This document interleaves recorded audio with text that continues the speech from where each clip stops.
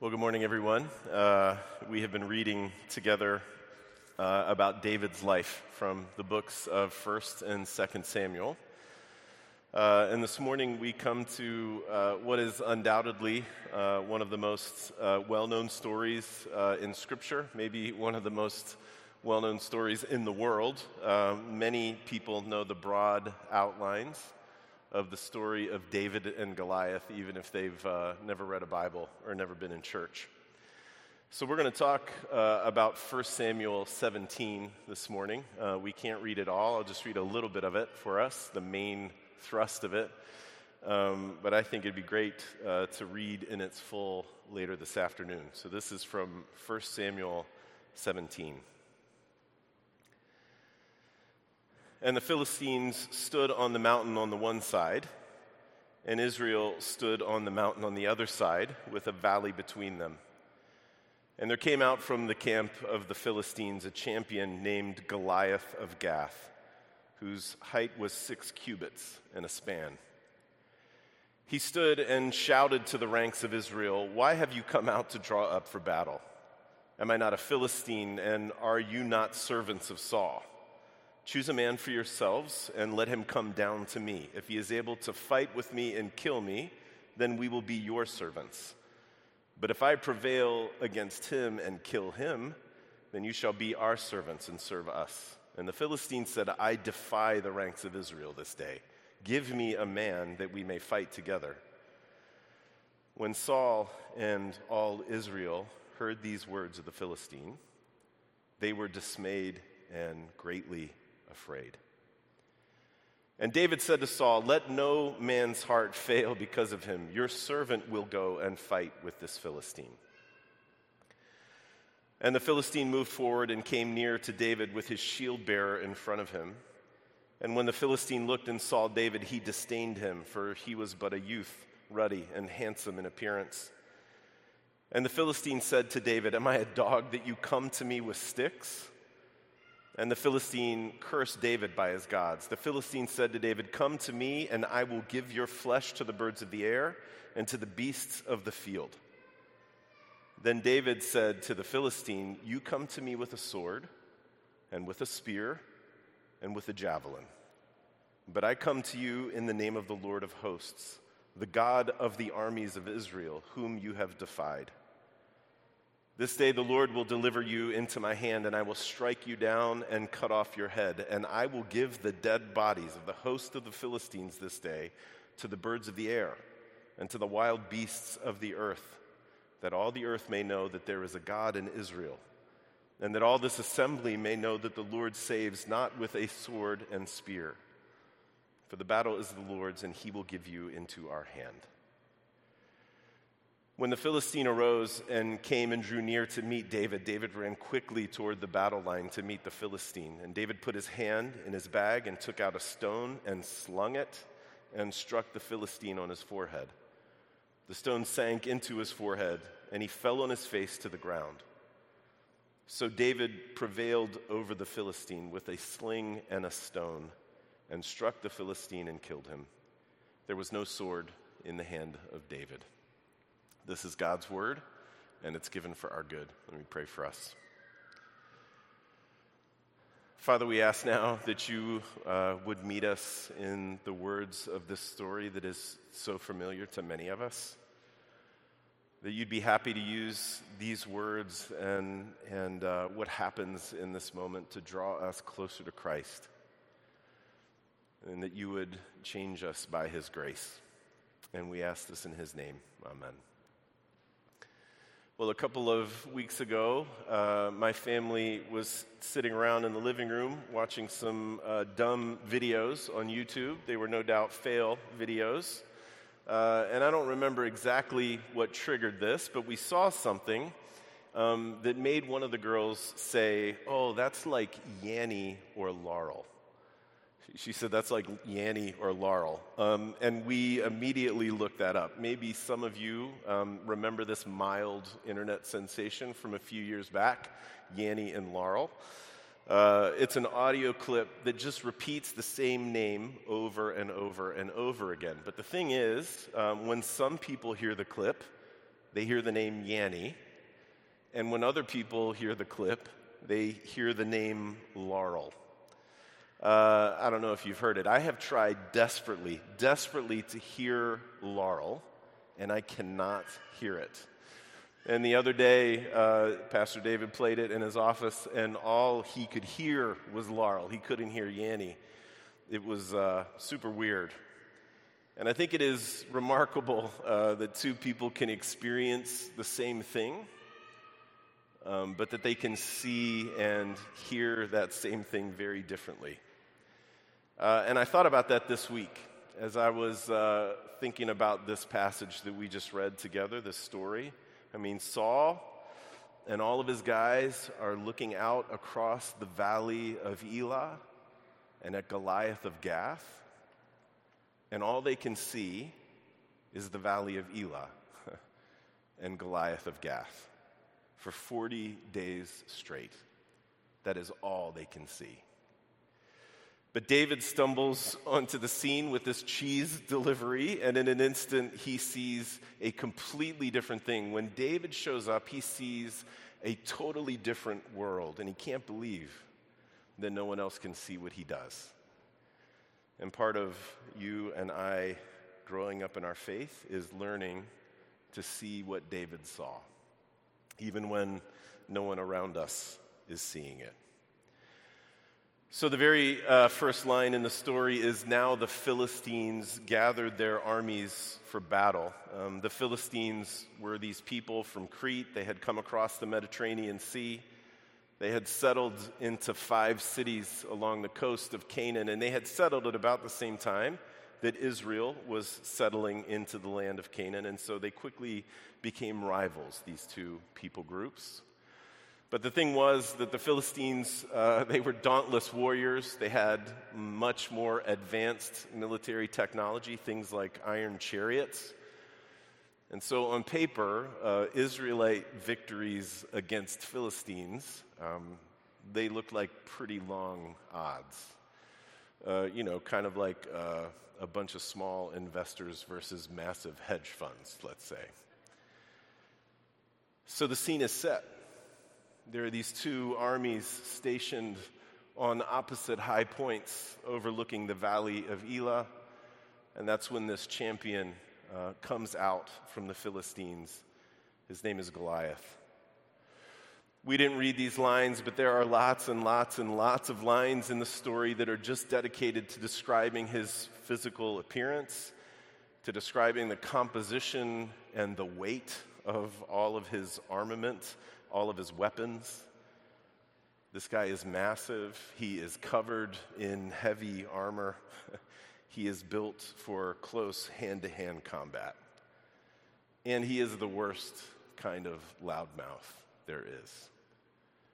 For 40 days straight, he comes out of his camp and he taunts Saul and he taunts his troops. He comes into the valley and he looks up at them, and what he offers is to stand in for his whole army against any Israelite who would stand in for their whole army in a fight to the death for all the marbles. And because of who Goliath is, the situation looks very, very bad. In fact, we're told that Saul and all of Israel were dismayed. They were greatly afraid. 40 days straight. Greatly afraid. It was kind of like Goliath and all of his taunts and all of the real danger that they represented had become like a center of gravity for them. Saul and his troops are completely sucked into his orbit. He's all that they can see, and they're paralyzed with fear. Their world had become small. It had become suffocating. It had become hopeless. Now, I have never stared down a murdering warrior, a massive warrior. But I do know what it feels like to have my world shrink. I do know what it feels like to feel paralyzed and to feel hopeless. I know what it feels like to sense that my whole life orbits around this trouble that I can't seem to shake. And maybe you know what that feels like too. Life in a broken world throws things like that at us all of the time. Maybe it is some criticism against you that feels really close to the bone, and you can't get out of the orbit of anger or shame or hiding that this thing has caused. Or maybe it's a friend or someone you love who is sick. Or maybe it's a kid, one of your children, who's wandering into trouble, and you cannot get out of the orbit of anxiety and helplessness that you feel.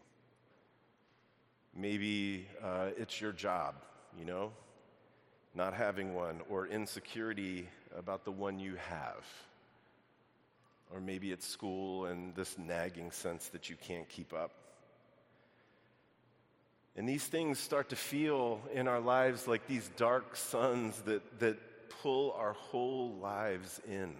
Nobody gets a smooth ride in this world. And these things are part of our shared experience of being human beings. And we can feel like they did in that moment, like things are bad and dire and hopeless. Like Saul and his troops, we can feel distressed and greatly afraid. But here's the question. There is more going on in the world than just what they can see in the valley of Elah, right? There is more happening than just what they can see. And maybe you hear that and you hear an echo of the story that we talked about last week where God says to the prophet Samuel, don't just look at outward appearance. You need to begin to see as God sees. And we talked about cultivating a way of seeing like God sees. Well, enter young David. He is still mostly watching the flocks these days, but one day his dad, Jesse, sends him on this bread and cheese delivery to the front lines because that's where his older brothers were. They were fighting in that battle, such as it was. And he arrives in time to hear the taunts of Goliath. And when he hears it, this is what he says. And church, these are important words because they're the very first things that David says in Scripture. These are the very first words that we hear out of his mouth. He says, "What shall be done for the man who kills this Philistine and takes away the reproach from Israel? For who is this uncircumcised Philistine that he should defy the armies of the living God?" Now, on the one hand, that sounds a lot like a guy who is amped up to fight. And that is a huge part of David's life. That kind of impulse to violence. It's a big part of his life. It's a part of his life that will haunt him to the end. But on the other hand, there's something else there. David can see what nobody else sees in that moment. There is a living God, and he is with us, and he is for us. David sees past the closed world of the valley of Elah, and he sees into the reality that stands above and behind and all around it. I don't think he's being naive about the real danger that's out there. I just think he is absolutely convinced of the larger, unseen reality that he perceives that gives meaning and shape to what he can see. And because he has that faith, he is willing to put skin in the game. He tells King Saul, "Listen, nobody's heart should fail because of this clown. I will go and fight the Philistine." And Saul, of course, thinks this is a terrible idea for all of the obvious reasons. I mean, David is a kid. He watches sheep. He plays music. These things do not exactly qualify him to be the champion of Israel. But David begs to differ. He tries to speak in the language that maybe Saul will understand. He starts telling Saul about all of his fights with wild animals while he's out watching the sheep. And here's the punchline to the stories that David tells to Saul. He says, "The Lord who delivered me from the paw of the lion and from the paw of the bear, that Lord will deliver me from this Philistine." There is a living God, Saul, and he's with us, and he is for us. And so Saul relents, and he lets him go. And when David gets out there, he says exactly the same thing to Goliath. "You come to me with a sword, you come to me with a spear, you come to me with a javelin, but I come to you in the name of the Lord of hosts. The Lord will deliver you into my hand, that all of the earth will know that there is a God in Israel. The Lord saves not with sword and spear. This battle is his." David sees what is really true. And part of you and I maturing in our faith, part of us growing up in our faith, is learning to see what's true. That there is a living God, and he has made promises to us, and he has made promises for our good. Promises to heal us, promises to forgive us, promises to deliver us and to deliver the whole broken world. Church, that is the meaning of the cross and resurrection and ascension of Jesus. His life is given for our life and for the good of the world. And that good news, that truth, it gives meaning and shape to the reality that we can see. It speaks directly to our sense of anxiety or helplessness. It speaks directly to our feeling of shame or our desire to run and hide. It speaks to the sickness of the people we love and to the wandering around of the people that we love. I know that it is sometimes hard to see that. Sometimes it feels like whatever trouble it is that we're facing, that it's the center of gravity and nothing else is true. But this story, it's telling us again that there is more to life than what we can see with our eyes and touch with our hands. There is a God who is for us. He is there, and he is with us. You know, sometimes when we tell this story in the church, we let everybody leave with this idea that now we can go and slay, our giants. But that's not really what this story is about. This story is about God standing in for us as our champion, the one for the many, to take on all of the things that stand against us and to defeat them. I know there are times when that is difficult to see. There's all kinds of competing stories out there that want to tell us, they're happy to tell us, we're on our own, and we better just do the best we can. But young David in this story is, I think, a great picture of the unlikely and upside-down good news of the true story of the world. On the one side, there's this massive, heavily armored, fully armed and battle-tested warrior. And on the other, there's just this kid with a staff and a slingshot and some stones. It looks bad. It looks like really long odds. But as the Apostle Paul said, we have this treasure in jars of clay to show that the surpassing power belongs to God and not to us.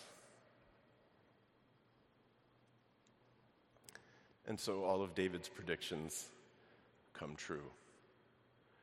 And the battle, if you can even call it that, is over just a couple of seconds after it begins. Because the living God is with us, and he is for us. Let me pray for us. Father, we ask that when we look at trouble in our own lives or in the lives of people that we love, when we feel sucked into that orbit where we start to believe that that's the only thing that's true and that's all there is. Father, when we are like these guys, dismayed and fearful, we ask that you would help us to see what is true, that in Jesus you are with us and you are for us. You have stood in for us to defeat everything that stands against us, and you offer us forgiveness and healing and new life, and you are remaking us and the world. Father, help us to see that even when no one else around us can. Help us to rest and live in that, so that we would mature in our faith and so that we would become slowly but more and more a people through whom you can love this broken world. We pray this in the name of Christ. Amen.